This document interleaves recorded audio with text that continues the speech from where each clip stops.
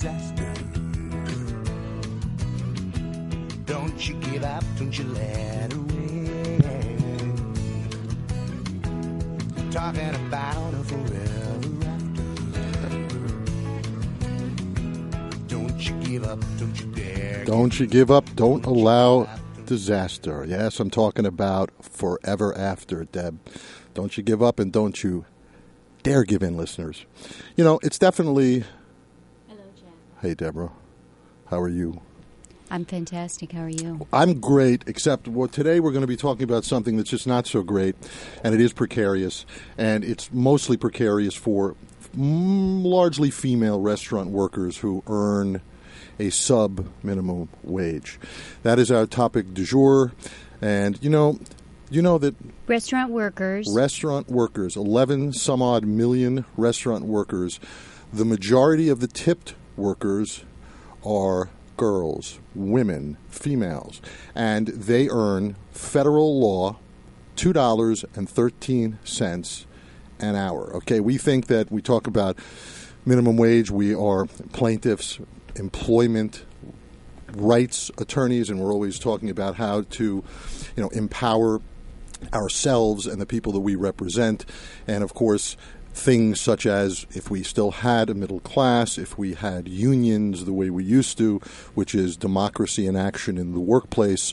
And by the way, if anyone wants to call in today on this very important topic, give us a shout at 888-874-4888, 888-874-4888. We'll put your question or comment right on the air. And welcome to the Women's Rights in the Workplace show. Jack Tuckner here, joined by Deborah Orell, Women's Rights in the Workplace advocates, speaking to you from the PRN.FM studio in New York City. And we're very pleased you could join us today as we continue to dig deeper into our discussion, which has been over the last several weeks regarding violence against women. And we'll never fully address this issue if we don't deal with the vast income inequality, the vast wealth inequality, the economic violence, in fact, that principally affects women when we're discussing the sub-minimum wage. And again, the vast majority of these women working in the food service industry. Who controls the food service industry? Men. Well, men, but more specifically, the National Restaurant Association, the other NRA. Yeah. And that is an enormously powerful lobbying group, once headed by, do you remember who headed the National Restaurant Association? Oh, didn't he try to run for president? Yes, he did. The laughably empty-headed Republican of color, Herman Cain. Exactly. Who in fact, is the infamous and senseless 999 tax plan, fame, you may remember. But before we discuss a little more in depth the sub-minimum wage and who it affects and what you can do about it for yourself or for others, I just want to lead into some quick little discussion about this upcoming election, right, which is, we'll have one more time I think we're on to talk about it, but how important it is. And even if you think it isn't, and most people we know and anyone who's listening to this is probably saying it's the midterm elections, they all suck, whatever, I don't want to come out, who am I voting for anyway, it's all a bunch of nonsense. The stuff you hear on the mainstream, or as Fox News calls it, the lamestream media, the corporate media, that basically says the same thing. They're all look at the approval rating of Congress, it's at like 18%. But it matters a whole heck of a lot. And you know how you know it matters? It matters to the Koch brothers, for instance, who are spending upwards of $400 million this election cycle to make a big difference in all those local elections. Advertising works, as you well know, Deborah, right? And so they're spending crazy amounts of money. They're influencing the electorate who, low information voters that are getting their news from Fox Faux News and from all the misinformation that these significant lobbying groups, many of them, like the Koch brothers funded the dark money that's coming into these elections, matter a lot. Because how else does someone like Mitch McConnell and his ilk get continuously reelected when he's not serving the interests, obviously, of the populace? He's just serving the very rich and corporations. Now, why this is relevant to this, what we want to talk about today, because we all may be at some point in the future, or we're sort of trending that way towards sub-minimum wage, because what is the party platform? The Koch brothers, by the way, in the 1980s, David Koch, one of the brothers, ran on the Libertarian ticket. And his platform, and their platform today, this oligarchic, plutocratic platform, is they want to abolish Medicare and Medicaid, right? They want to completely eliminate all federal campaign finance laws, as bad as they are now. They want to eliminate all of them. They want to repeal what they call, quote, the fraudulent, bankrupt, and increasingly oppressive Social Security system. That's our money. Our Social Security, right, probably will be eliminated just when we're ready to cash in, right? Right. And the repeal of minimum wage laws and all corporate income tax. This is the platform, and this is what's happening. And if the Republicans take over the Senate, which increasingly looks likely, then you have a Republican-controlled Senate, a Republican-controlled House. As it is, all they do is obstruct, right? You can't get. I mean, they obstructed fair pay. There has not been one appointment, even what seemed to be fairly like ministerial, unimportant appointments, ambassadorships, and so forth. They're very important, but they have obstructed everything, and they filibuster everything. So minimum wage raised from $7.25 an hour, filibustered by the Republicans, and so they want to go in the opposite direction and repeal the minimum wage laws. They say it is freedom if you can work for $4 an hour. If I say that's what I'm paying and you need a job and you're desperate, that's freedom. It's your freedom to work for $4 an hour. It's your freedom to sleep under a bridge, right? That's what these guys really think. So it really is precarious out there. They want to, repeal virtually every major piece of legislation that's been signed into law over the past 80 years that has protected the middle class, the elderly, the children, sick, and the most vulnerable people among us. So you have to get out and vote. I don't care. Get out and vote. You know what it really comes down to? If you can't look and whether you should be voting for the Green Party candidate or the Working Families candidate, just vote against every Republican on the ticket, certainly in the federal elections, because it really, really matters. So, having said that, the minimum wage, $7.25 an hour. Now, we know in the work that we do, and I think anybody with a brain listening knows that it's $7.25 an hour is not a living wage. And it's not like people often think, like when we were kids, or it's just the kids, the high school kids with braces on in the McDonald's or in the in the supermarket that are a little spending money. That's cool. The majority of minimum wage workers in this country are adults. The majority are women, many of them single parents. And again, you can't possibly pay your bills on that wage, which has been that wage has not kept pace with inflation, of course, at all. It's been that wage for 23 years. Well, the $2.13. Right, 23 years. That's right, since 1991. Yeah. $2.13, which we're going to get back to because it's just so outrageous, and I don't think people really understand this. Hedge fund managers. I just want to contrast this. Hedge fund managers in New York, 42 men in 2011, each pulled down $2 billion. That's with a B. Right? This is not from, Austin Powers, $2 billion. This is $2 billion for real, $2 billion. You know what that comes to per hour? Did we ever go through this? No, tell me. It's something like, and I didn't do the calculations before this show, but it's something obscene like $900,000 yeah, like an $1 million hour. $1 million an hour. Right. To get to $2 billion, because most of it's like a billion, a million, a trillion, you lose perspective, how many zeros there are. But these guys, and they're all men, of course. Of course. They're paying 10, 12, 13% tax rate is their tax bracket because they've lobbied for it. You make your money from money, the so-called carried interest, dividend money. Somehow that's more important that you make your money out of thin air and you add no value. They're the job creators. Right, they're the job creators. Now, of course, we know that that's total BS. And, of course, what creates jobs is demand. When working people have money to spend, that creates jobs. So it's all just been this whole subterfuge of, Reaganomics and, supply side and trickle down is all bullshit. And, again, we know this has been proven time and time again. You don't have to read Paul Krugman to understand this. It's clearly just it's like they're gaslighting us. So 400 economists agree. Pardon me? 400, right. How many don't agree that aren't on the payroll of Roger Ailes or Fox News? 4. None. Well, they're 4. Okay, that's a good number. So you really can't live on, and the wage should be, of course, it should be raised in New York. By the way, the minimum wage is in New York State. It's $8 an hour, big deal. So we're 75 cents an hour over the federal minimum, and of course, it should be raised. People like Bernie Sanders and the Progressive Caucus talk about raising it to at least $10 an hour. It's a start. Should be more. Should be like it is in Seattle, I believe, right, $15 an hour. I mean, it's still difficult to live, but you're starting getting into some reasonable realm. And of course, we could do it so easily if one thing, and how many people know this? I'm telling you, I spoke to a big finance guy recently. Didn't know this, that if you're making $109,000 a year, you pay the absolute top Social Security tax into the Social Security system. $109,000, right. top, big number too. Yeah. And that's what funds our retirement, which is going to be solvent, by the way, for the next 19 years if you didn't add a penny. But it could be solvent forever if you so if you make $109,000, you pay the same amount as the person making $30 million, $10 million, $10 trillion, whatever. $2 billion. $2 billion. Same amount. All you have to do is raise that cap. It doesn't have to start at $109. It could start at $250,000, but raise the cap. Make it fair. It would be solvent forever. Just right. about, again, the general welfare, the commons. It makes sense. You don't have to be a socialist to realize that this is what makes a civilized world. So that we don't go back 80 years ago when people just died in this ignominious, starving in the street, where you had no backstop, right, to anything. You didn't have Medicare, Medicaid, Social Security, so if you didn't have money, and that's what, again, the moneyed class, the Mitt Romneys, the economic elites and royalists want for all of us. But we have to stand up. It's going to happen if we don't stand up and push back.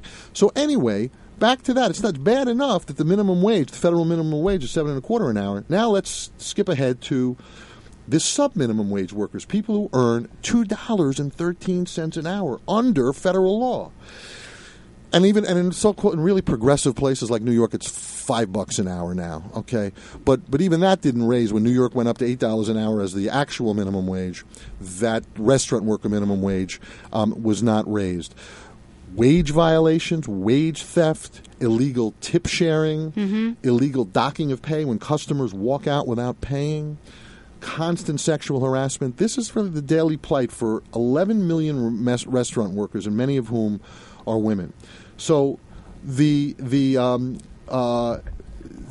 this is what we want. In fact, 60% of the 11 million workers and tipped workers are women. Are women, exactly. And I don't have this. I'm not actually looking at this. And what is the percentage of those tipped workers who are sexually harassed either weekly or monthly? You have that number in front of you? 90%. 90%. That's a lot.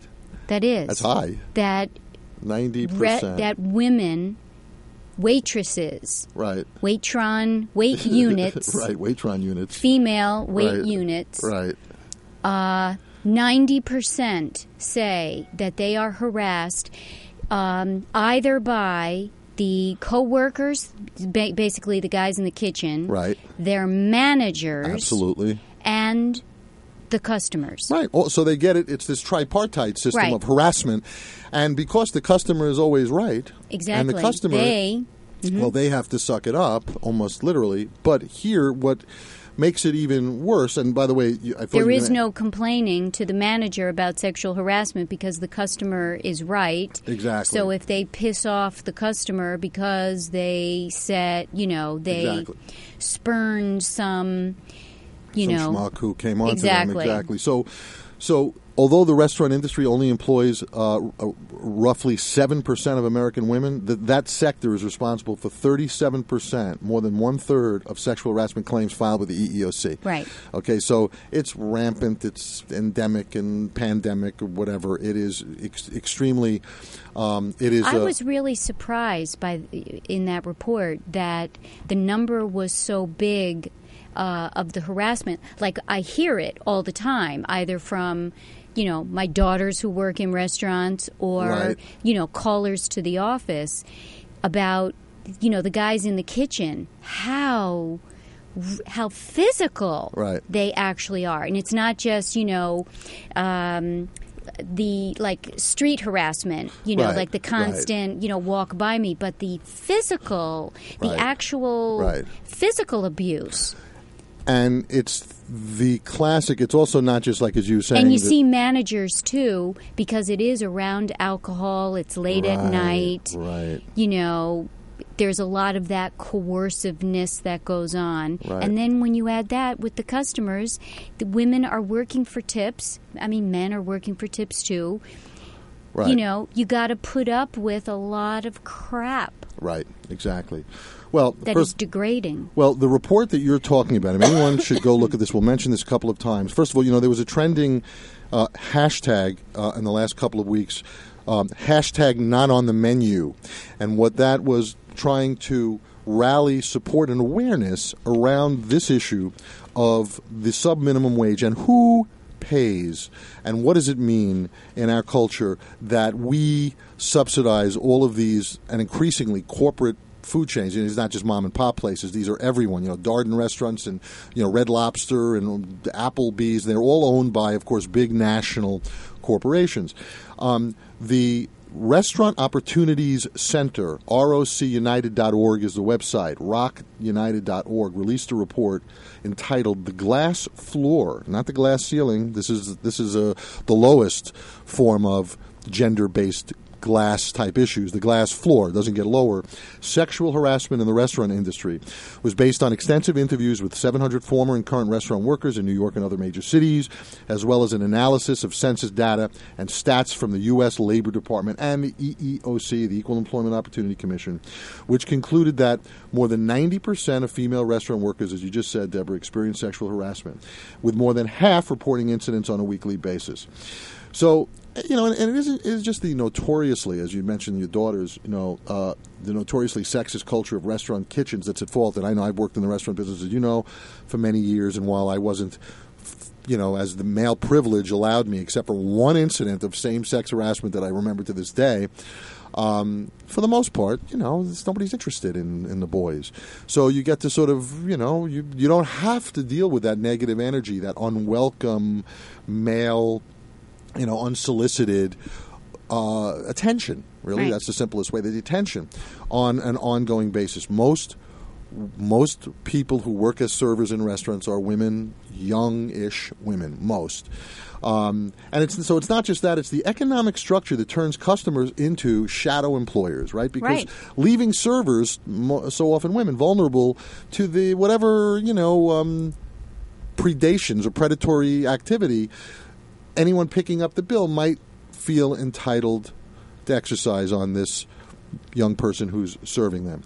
It showed that women who rely on tips made up the highest share of those who had experienced harassment, and that those who lived in states where the tipped minimum was exact $2.13 an hour, the federal minimum for tipped workers, they were twice as likely to experience sexual harassment as those who lived in places where a single minimum wage standard applied to all workers. And by the way, do you know where that is? A single minimum wage applying to all workers is in 8 states only. And I wrote that down somewhere, and I have it. Those states are, if you're lucky enough, I don't know if I call it luck yet, but if you happen to live in Montana, a good state, there's like 500 people live in the whole state. Also a state that is the only state that's not at will employment. I was just going to say, right. But, go figure. Again, go figure, and it's, again, a beautiful state. We've been there, but nobody lives in Montana.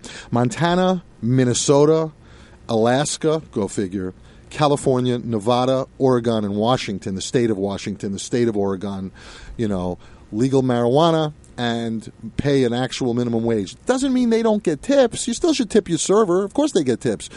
And it's still they're only getting a minimum wage. But the idea that you're getting nothing, that you're getting $2.13 an hour, and these owners, the Herman Cain types, they're out there raking it in, and they say, like Walmart does, the second richest family in the nation, that pays its employees minimum wage mostly, so that we, the people, have to subsidize it through food stamps and welfare benefits we're paying, so that these yo-yos can rake in that much more of the top. They're the 0.01%, so that they could keep their money and stash it, right. in Swiss banks. I mean, it's so perverted. It's so out of control and corrupt. So, this issue, which is time that we, raise this issue because, we should tip our, servers. And in New York, it's true that but that's the question. Why are we even tipping in restaurants? That's the whole point. All the person is doing is delivering food. So why can't the employer pay whatever it is. Right. So you come in, Right, and instead right. of paying, $12 for your, Olive Garden pasta, whatever it is, Right. you pay $15. Right. Right. That's it, or Right. however the calculation works out. Right. There is no tipping. Right. Well, and there's no. Why is there tipping? Again, there's no tipping. You don't tip your, I don't know, fill in the blank with something that we don't, this just became the culture. And, yes, and because it's for the employer to not have to pay. And in those the NRA. places, in those places where the 15% or the 20% is already included, that's because, and generally the higher end restaurants, big parties, big groups, you're not only tipping the waiter, and most people know it's the busboy and the waiter, the Right. assistant manager, the person who seated you. I mean, Right, there are a right, number of other right. people that this waitress generally has to share tips with. Exactly. And trusting that the employer has calculated it accurately, Right. that there weren't too many screw-ups, that she's being deducted Right. for people who walk out. Well, listen, we have a case in this office right now. Obviously, we can't discuss it, and even the defendant, but, a large restaurant chain and a young professional waitress. In fact, someone who had gone to school, wanted to be in the restaurant business, in the food and beverage industry. Right. And she put up with, after one place after another. You walk in the door, the manager says, "Oh, you want to go from expediter to be a waitress? You're going to have to hubba hubba, baby." I mean, such overt, classically quid pro quo sexual harassment, like that industry is so far behind because it's transient and people, that's probably the biggest part of it, that they come and they go and they're so disempowered that and they make so little money that this culture has just persisted. But I mean, just really outrageous. And we also know someone, right, who works in an upscale restaurant in New York City who doesn't get tips but gets paid like a living wage of $25 an hour, which you can't. So in certain restaurants, but this is New York City, it's like an outlier with certain, high end restaurants. But the mean throughout the country of what waitresses and waiters earn when you include all their big tips is $9 an hour. Right. But in some places they don't make, and many nights they don't even make the actual minimum wage if they're not getting tips. And you know what? And the employer's supposed to make it up, and they don't. They don't. And Often that's they why don't. there's so many violations. Exactly, and so many complaints to the EEOC and so many lawsuits, and they've been starting to be, and organizations like Rock United starting to make a difference. The tip workers occupy the uniquely vulnerable position in the employment landscape because not only they make $2.13 an hour, but they're expected to.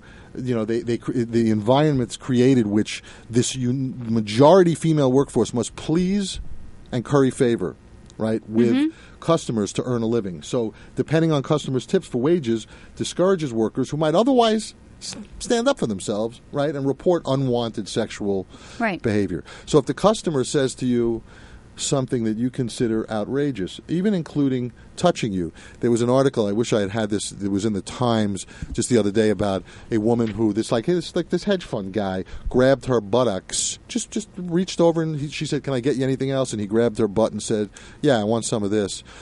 And she wrote an open letter that just went viral, and then he made it worse when the New York Post called him and said, "I've grabbed lots of asses, but just not hers," and they posted his picture. And it was really nice the way it focused in on, I'll have to send it to you, I don't remember his name, but about the plight of many women who she's like, "I've been doing this for years, and I do it for the money, and it is mercenary work in a lot of ways, but to put up with getting my ass grabbed." And and the reason, if you complain, and we're going to talk about what you do if you are a restaurant worker and this happens to you, you must complain, even if it's a customer. The customer, it's not just, the customer may always be right in terms of, in fact, there was a case many years ago, and I believe it involved, it was either Domino's Pizza or Pizza Hut, but it was a waitress who was waiting on a customer. The customer was more than inappropriate with her. I think he did was sexual abuse. He grabbed her in addition to came on to her in a heavy-handed way. She complained to management. They said, again, something like, "What are you going to do? He's gone. Customer's always right. He left a tip. That's your life." He came back in another time. He specifically asked to be put in her section. she said to the manager, "This is the guy. I'm not waiting on him." And they said, "Hey, we think we're going to alienate him. Go wait on him. That's your job." And he did it again. At that point, once you've complained to the owner, the management of your company, that you're being sexually harassed by a customer, and they keep you in harm's way, and they don't, correct it or protect you, they're on the hook. And that is sex harassment. That is illegal discrimination. That is retaliation if you've complained. And that's important that everyone knows this. How do you empower yourself in a workplace? You have to complain. You have to make sure that it's on the record, however that is. If you're in a state where you could tape record yourself, like in New York and New Jersey, where you can have a conversation with your manager and secretly record it so that you've got some notice, you can prove that they knew, or send a letter to Human Resources or to whomever to look up the corporate head of this restaurant and send them a letter that this is not acceptable. Now, yes, they won't be happy with you, but you have to make a determined decision. Are you going to go on? Yes, I guess if you're making a couple thousand a week, it's like, the woman I once interviewed back in the day that was working at a very well-known topless place, and I was getting all sort of paternalistic with her and saying blah, blah, blah, and why are you doing this? And she said to me, I'm telling you why I'm doing this, because I make sick money. I had a college degree. I'm going to do it for X number of time, and don't worry about me. I'm not asking you. But these are also outliers. Right. Most of the time, if you're Olive Garden, exactly, it's and they're all women. It's exactly, it's Red Fridays, Lobster. It's the local crummy place in your neighborhood where you have slow nights, you have slow days, and again, the fact that that asshole that I just mentioned, when she grabbed, he ordered a couple of Stolies, she didn't, put out the way he wanted it to. And he left the $2 on like a $40 bill. That's what you could do. It's like, I'm going to stiff my waitress now after she went out of her way, swallowing all my crap, and taking all my my guff. So it really is, why are we, the customers, paying and making up for, the income that should be paid by these well-heeled corporations, right? I mean, So that's the dynamic that contributes to this, situation where, it is sexual harassment is normalized. And what the restaurants also do is not allow workers more hours because they don't want to pay overtime. That's right.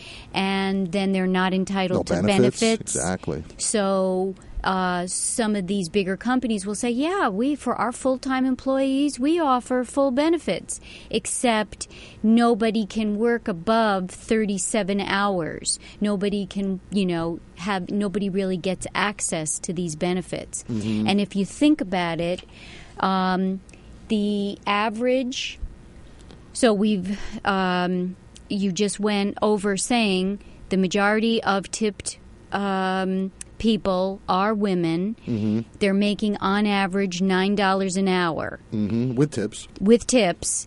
And they're working maybe 35 hours a week. So 35 times 9 is about $300 a week, mm-hmm. right? Mm-hmm. Okay? Mm-hmm. It's maybe $310. Right. Okay, 35 times 9. I calculated. Something like that. It's just a little bit over, and that's gross. That's gross, right. They have take taxes out, and they're living... And they're tipping out, as you mentioned first. They're tipping out from that. They tip the bus boys, et cetera, the buses. Exactly. So here they are working 35 hours, making no money. Right, and then they maybe have to spend $500 a month on their health insurance through the Affordable Care Act if they even bother or can. I mean, it's so. Well, no, they're trying to support 1 or 2 kids. Right, without health insurance. So we're in a situation where we, the people, go out and we subsidize, but we also. We are the ones who contribute to this by all going out. This is, frequenting these places. The restaurant industry is growing all the time. So one thing, it's fastest growing. It's a little bit recession-proof. And yet, again, just like another microcosm of our messed up economic, our world and our culture, only the very top, the corporations that run the place are making any money, because even the managers, as we know in these places, are really not making very much money. And so... again, which is so why the name of why they named the report the glass ceiling, because exactly the glass floor because it all flows down. It flows down, right? Right. And then it stops down there where the waitresses are on the Right. bottom on the floor. And the glass whatever ceiling, the little remember, bit of dregs are left. right. So that's the glass what they get. ceiling phenomenon, as it used to be called, right, was that women hit the top. They hit this glass ceiling and they couldn't go any higher. But here, waitresses, forget about the ceiling. They're still toiling and slinging hash on the glass floor. And that really is a travesty.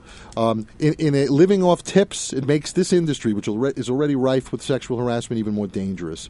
And you know that, I don't know if I said this, I'm reading from the report now. Women restaurant workers living off tips in states where the sub-minimum wage for tip workers is $2.13 an hour, which they call the 213 states, are twice as likely to experience sexual harassment as women in states that pay the same minimum wage to all workers. I think I said that. Yes. Tipped women workers in 213 states reported that they were 3 times more likely to be told by management to alter their appearance Right. and to wear, quote-unquote, sexier, more revealing clothing than they were in states where the same minimum wage was paid to all workers.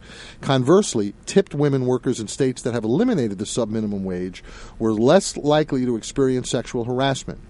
Importantly, the sub-minimum wages impact all workers in the industry, not just tipped workers. All workers in states with a $2.13 sub-minimum wage, including men and non-tipped workers, reported higher rates of sexual harassment. What does that indicate? That the overall restaurant work environment is at least partially shaped by the sub-minimum wage system, the wage inequality itself. I mean, I guess that shouldn't be surprising to us. You know, what I was just thought of, and I wish I had thought of this before to do some research before it, but it just dawned on me. You know, I think I saw one of those shows, you know, like where they have like a behind the scenes. What's that, you know, where the boss is a worker? Like an undercover boss or something like that. I think it was a show like that. And they did Hooters. Right. Or it may not have been the actual Hooters, but it was a restaurant like that, where women could be making bigger tips, you know, bigger the boobs, bigger boobs, bigger the tips. Showing. Right. But the things that this manager had these waitresses do in order to get the good table, the good shifts, the good stuff, was so degrading, disgusting, like making them eat, you know, food like a dog. Like, it was disgusting kinds of things. And this was coming from the manager. Right. Making them do this just so that they could work Friday or Saturday night, where, you know, that's where the money, or Thursday night football or whatever it's called. Right, exactly. That they degraded these women. I wish I could think of it. Yeah, right. Well, again, we see it in our own practice, and sort of the lower a person is typically, but again, we deal mostly with, you know, working women, but the lower the person is on the food chain, pun intended here, right, the less power they have. I mean, you know, when we represent, you know, women, professional class women, yes, there's still pregnancy discrimination. That seems to know no boundaries of, you know, of economics and class, right?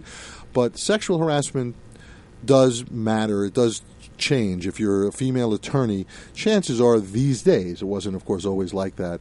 In fact, one of the, well, she wasn't an attorney, but there was in 1991, I believe, there was a big law firm, I believe it was Baker and McKenzie, that had a case where one of the top partners in the firm was dropping M&Ms, or maybe they were the peanut or almond M&Ms, I think they were bigger, dropping them down his associate's shirt and then fishing for them. Like, that was his game with her. And this was before the amendments in 1991, before people were really aware of what the Civil Rights Act and sexual harassment was. And, you know, you would, of course, always hear stories, all of this, from Anita Hills in the EEOC, who was an attorney, being asked if that was her pubic hair in the director's Coca-Cola. So clearly times have changed. The old sex pit cases, where, I mean, there's still a lot of it, men being men. But at levels of, let's say, in law firms, or even in most places, because there are at least policies, we have made some progress where, you know, sort of deeply degrading, obviously misogynistic, sexist behavior is a little bit less likely to occur if you've got some juice. If you're someone yourself, or you work in an art. Although we had an architect who. I mean, it doesn't really change ever, because as long as the male has more power. I was just about to say professional, so we represented a female architect, a couple, right, who were sexually harassed, right, too, because the sexual harasser was their boss, and really doesn't matter, and they were young women, so it's true. I take it back. Yeah, I definitely, as you were saying, it's like I don't, right. I don't see that. Right. So what do we need to know here? So here's the thing. First of all, you can look up your state if you go to www.dol.gov/WHD/state/tipped.hdm. Again, that's www.dol.gov/WHD/state/tipped. You don't need to go through all. You could just go to the United States Department of Labor, the Wage and Hour Division. If you put in tipped workers, even, you'll get there. But they have a wonderful infographic and chart which shows what the minimum wage is in your state, what the minimum wage is for restaurant workers. And again, this is where I found the 8 states that actually are a little more civilized and don't have these sort of indentured servant type wages for a separate class of individuals. It's like the class of financial services guys gave themselves this. I think our work is special. Let's pay 12% federal income tax, even though we're in the 40% tax bracket, because we're so cool. And then let's make the girls who are serving our food, they have to they have to wear a little bunny outfit and shake their booty for us, and let's pay them a couple dollars an hour, because they'll have to rely on our beneficence and graciousness and generosity if they make me happy, and I want to throw her a couple bucks. According to David Koch, that's their choice to work for $2 an hour. Exactly. Isn't that well said? Exactly. All a bunch of BS, of course. And our choice is to work, to either sleep under that bridge, or to work for $2 an hour, or $4 an hour, or 50 cents an hour, or have 12-year-olds working because they want to do away with all the child protection laws as well. I guess that's freedom in this kind of. I mean, they believe this stuff. All I can tell you, it is sociopathic. It certainly is, selfish. But more importantly, it's like, why would the Kochs? I still don't know, when you think about even everything they stand for, even in terms of infrastructure development or renewable energy, because they are the non-renewable energy titans. Why would they want to be rich men in a poor country? They only have so much left in their. Why would they want to be? That's the whole point of job creation. Comes from, if you don't pay people enough, they can't buy your shit. Right. Which is what Henry Ford did. Remember the beginning. Exactly.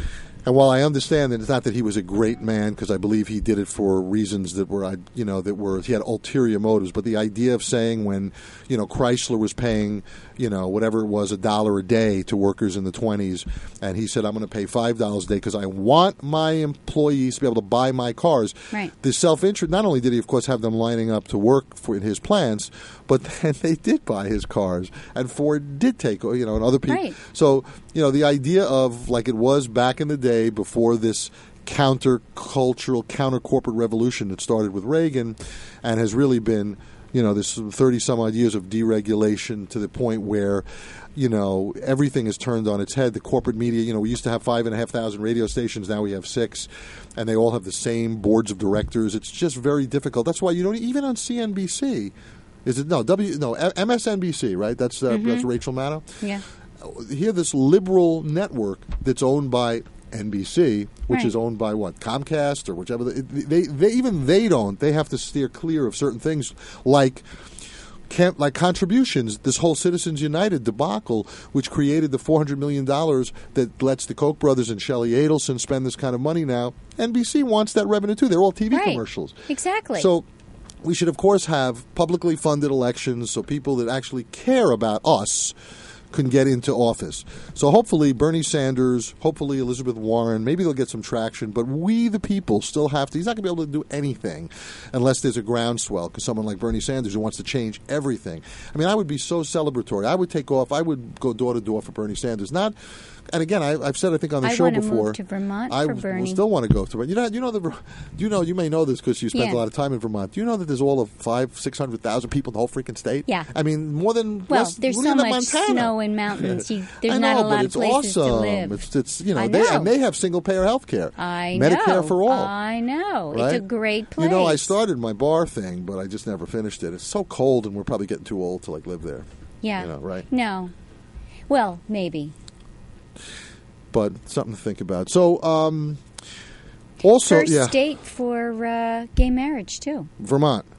Well, it's got and so environmental that when they put in their highway, which is like Route 80 something or other, like this main highway, right. They even had groups protesting that they would not allow the state highway construction to remove the boulders. Normally they like to go in and just clear the land. The Vermont conservationists, not conservatives, but the conservationists insisted that the boulders stay on the highway so that when you drive the highways, there are still the original rocks. And the highway had to fit in between all of these boulders. Right. They're crazy in some ways, but... Well, I thought that was pretty cool. I think it's a very cool state, and he is a very, very cool man. And you know what? Bernie Sanders, again, people even know, visit his website. I think it's sanders.senate.gov. Great news site. You could sign up for the Bernie Buzz. It's amazing stuff. And he's never taken a dime, of course. I mean, it's lucky he hasn't had to just because he's in Vermont. But he's the real deal, and I would vote for him. He won with, I think it was 70. I want to say 79%, but it was something outrageously in the 70-something percentile. Right, with no ads, and he would have actually gotten a higher percentage, except they had a couple of potheads running against him. Okay. So they took like 2% of the vote, or he would have, gotten to the 80%. Yeah, he's actually not for marijuana legalization. That's his one thing. And that's why he lost those 2%. That's interesting. That's true. He's not, interesting. But aside from pot, but anyway, you know what we should... I don't mean to cut you off, please. but aren't we coming up here on some time? So let's also address, for people who are, or who might, or have children or friends who are experiencing any sort of harassment in their workplace, particularly restaurants... Right. What do they do? Well, first of all, it's a good question. So just back to the sub-minimum wage. We'll talk about that. If they're stealing your, it's illegal, for instance, in New York, to have management share your tips when they say, hey, where's my taste? It's illegal, and it's illegal probably in your state too. And all of this is available now online. You can look this up again on the U.S. Department of Labor site and your own state's Department of Labor site. So make sure that you're being paid the minimum wage, and if you're getting $2.13 an hour or $4.90 an hour as the waitress minimum wage, that your restaurant is ensuring that they're making up for the differential to get you to the actual minimum wage in your state, New York, $8 an hour. And that's important. And your tips are not to be shared with management. In terms of sex harassment, whether it is your customer or your manager or the knuckleheads in the kitchen, saying what up every time you come in and calling you shorty and whatever, all this stuff that we hear all the time, it is illegal. They are degrading the terms and the conditions of your employment based on your sex, based on your gender. Obviously, they're objectifying you. They are sexualizing you.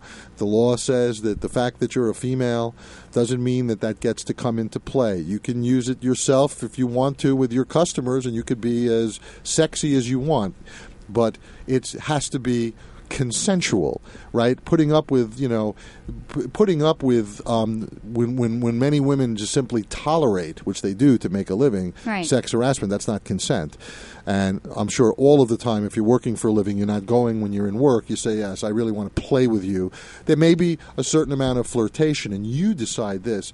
If there's a flirtation going on with someone in your workplace that's consensual, you want to do it too. You're playing at somebody cute or whatever the sex, and you accept it and are absolutely involved in that, knock yourself out. But if it's not, which it almost never is, if you're experiencing what is known as unwelcome, the unwelcome sexual advances, unwelcome solicitations, unwelcome asking you out, certainly touching, which not only goes from a civil wrong, sexual harassment is a civil violation of our civil laws, but sexual abuse in every state and every criminal law is you touch me in an intimate manner without my permission, even if it's nothing more than you put your nasty lips on my cheek to give me a quote-unquote kiss, which we're not calling a kiss if I didn't ask you for it, and your lips and your saliva on my cheek, or you touch my shoulder or my thigh or very lightly touch my rear end, which seems to happen at the service bars frequently. Yeah. That is illegal.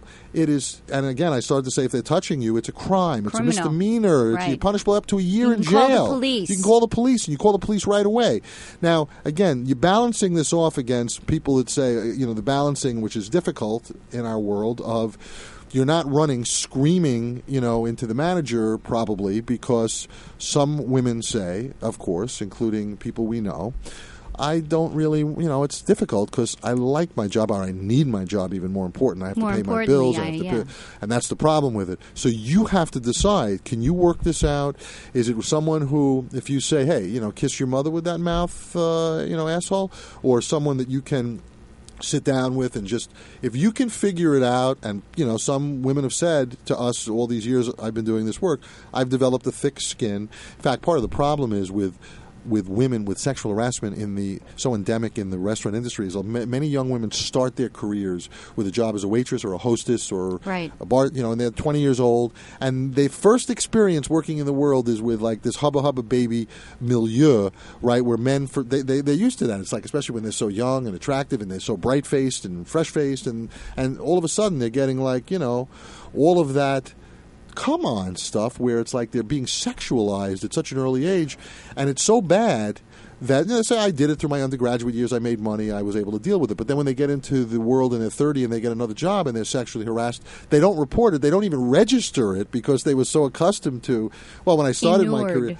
pardon me? Inured. Right, because they're so callous to that, right, because they've had it so much worse in the past, and that's no way for young women to start a career. But if it gets to the point, and often we come from the frame, Deborah and I, that if it really is something that you say, enough, I can't, you talk to your significant others, you're saying, this is totally stressing me out. There are other, especially it's a waitress job, okay?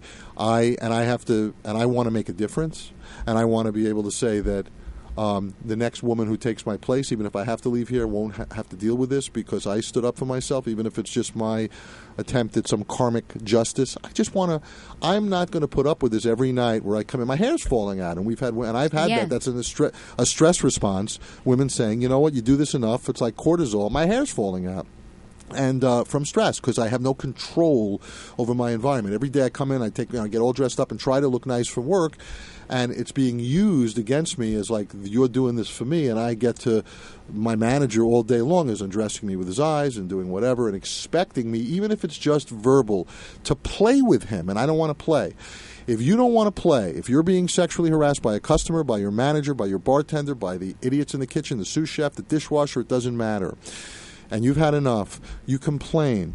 Don't complain hysterically the first time. Complain in an appropriate way, in an appropriate, commensurate measure. So if it's, the first time or the second time where you're feeling, I really don't want to be, my manager has asked me out now 3 times. I've respectfully declined. And now I believe he's actually kind of taken it out on me. I'm not on the schedule. I've got a crummier shift. Exactly. Right. I haven't had all the these weekends. things. I haven't had the weekends, or he's torturing me because that's what people do. That's what guys do. Oh, you're not going to play with me. You make me feel spurned. Okay, put this in your pipe and smoke it, babe. And then, if that point already you're experiencing some degradation to your pay, which your remunerative package, you need to complain. That complaint should be provable, meaning you don't want to waste it at the water cooler or by the espresso machine with the assistant manager who runs and breaks his neck to tell the other manager, the general manager, who tells the owner, and the next thing you know, the next day you're fired for giving out, a Coke instead of a water and not charging the customer, some nonsense, right? A pretext. So what you need to do is, before you give them the chance to fire you, and they could fire you at the drop of a hat and no one will blink, And then you don't want to complain. If you're fired and then you go to a lawyer, if you're fired and then you go to the EEOC and you say I was sexually harassed, the EEOC is going to say, you know what, you're $1 short and a day late, sister. Because they're going to say they fired you for telling a customer to go screw herself or something, right? And you're going to say, oh, but no, the real reason is I complained of sex harassment. And they're going to say, no habla inglés, you didn't complain about anything, and you have no record of it. And so you're dead in the water because it looks like you're the one with sour grapes. You're the one who's disgruntled. You're the one who's saying, oh, I was fired. Let me show you what it's going to be like to be accused of sex harassment.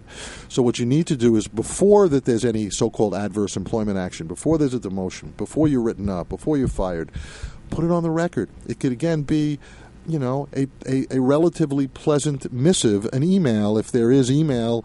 We always tell people if you're a server, a food server, a waitress. Well, in restaurants, it's a lot of text. There's a lot of texting. And texting isn't our favorite way. No, but it's so... you could do it these days. It's becoming more and more legit, I believe. You could save your texts. I believe you could print out your texts and email your texts later. We get them all the time. Okay, it's a little ephemeral for my taste, but, it might be the way to do it, a text, because the formal letter that you're FedExing is a little bit much maybe in a restaurant. As long as you could put in writing. So if you can... you may need to. I don't know whose cell phone you have. If you have the general manager's cell phone or the owner's cell phone, as people do these days, and you don't do a text serve, whatever that's called, with, I don't know what the... LOLs. The LOLs and the, you letter you. Don't be... Right, you are for your... write a somewhat formal note. 2 sentences, 3 sentences top. I feel I'm being treated differently. I'm being discriminated against. I'm being sexually harassed by my manager, and I'm very upset about it. And please talk to me at your earliest convenience to discuss these serious workplace issues. Period. Thank you very much, Angela. Right. And that text is already your paper trail. That's very important, because if you're fired the next night and you call us, you call your local employment lawyer, you say, I complained about sex harassment yesterday and today I was fired, that's your case. That you have a case. Do I want you to have a case instead of a job? No, I want you to have your job if it's a good job. But how are we going to teach men? How do we teach these corporations that are so arrogant and imperious? How do we teach them and impervious to even laws and mores? None of them would want their daughters to go through this, but it doesn't matter when they're just, my daughter wouldn't work here. My daughter's not, Well, it's right. Nonsense. And so we have to teach them by... Sometimes it comes from the pocketbook. It comes from when they go to their very expensive lawyers and they say, yet another lawsuit. Well, just like the one we have now against this big chain of restaurants. You know what? Maybe you'll start training these schmucks. Maybe you'll actually, before you... Well, it will change when the accountability changes. Instead of blaming the victim, instead of blaming the woman because she dressed like this, because she acted like this, because she looks like this, because Right. she put herself there, she shouldn't have been working at Right. 3 o'clock in the morning. Right. Instead of saying Body and shaming, blaming slut her, shaming. all of that, and we start to ask the question, what gives him the right? What about asking him, why are you treating women this way? Right. What gives you the right to Right. speak this way, act this way, behave this way, do these Right. things? And so... And change the accountability. Exactly. But how does that... But, that's a big order, right? And that is kind of a heavy lift. But right? it happens one at a time. Exactly. And what is still not happening, and again, back to the case we currently have, right now, 23-year-old, This is a manager who's been accused of this a number of times. Right. And so here in a restaurant in, very highly frequented restaurant, a corporate chain in Brooklyn, New York, this young waitress, whatever they call them these days, is sexually harassed. How is she sexually harassed? In addition to the verbal, she is sexually abused, as I mentioned, at the service bar in the dimly lit room where he comes up behind her and puts his groin up against her backside. And she says he had, an erection, and he says he whispered in her ear and he touched her ear with his mouth. The company, she complained. What do? And this is a company that's following policy that they think they're doing the right thing. They try to do the so-called right thing. So what do? First, they look at the video. There's a video. They look at a video, and here he is right behind her, very close, but they can't tell in the video if he's actually up against her, obviously. They can't tell if he's nibbling on her ear. So he denies it, but she complained. Nobody's saying she was otherwise a great worker for 2 years. She's complaining. They have every reason to believe that it happened. Plus, she had other incidents previously with this person. And what do? They say, okay, where do you want to... So if you don't want to work with him anymore, we understand that. So we have other restaurants. Where would you like to go? And in that moment while she was struggling with this, she actually chose another restaurant that ended up being slower and she was making much less money. But to your point, why did they get rid of him? He's still working. Nothing has changed in this person's life. Right. Exactly. And what happens to her for complaining. Right. And that's and why... she was fired, ultimately. Exactly. Right. So that's why it's one complaint at a time. Exactly. And this is what, what we say to people who call the office all the time. It does take a certain amount of courage to stand up. Exactly. And it takes a certain amount of inner resources to come forward, to step up. Right. But, you don't have to be a Rosa Parks or Lily Ledbetter to do this all the time, because one of the things that, if you say, well, why would I do that when there's 10 women who want my job, there are no jobs out there, I don't want to work at McDonald's, there's a disappearing middle class. If I have a job where I make $350 a week and no benefits, how am I going to be independent, et cetera, et cetera? And we understand that.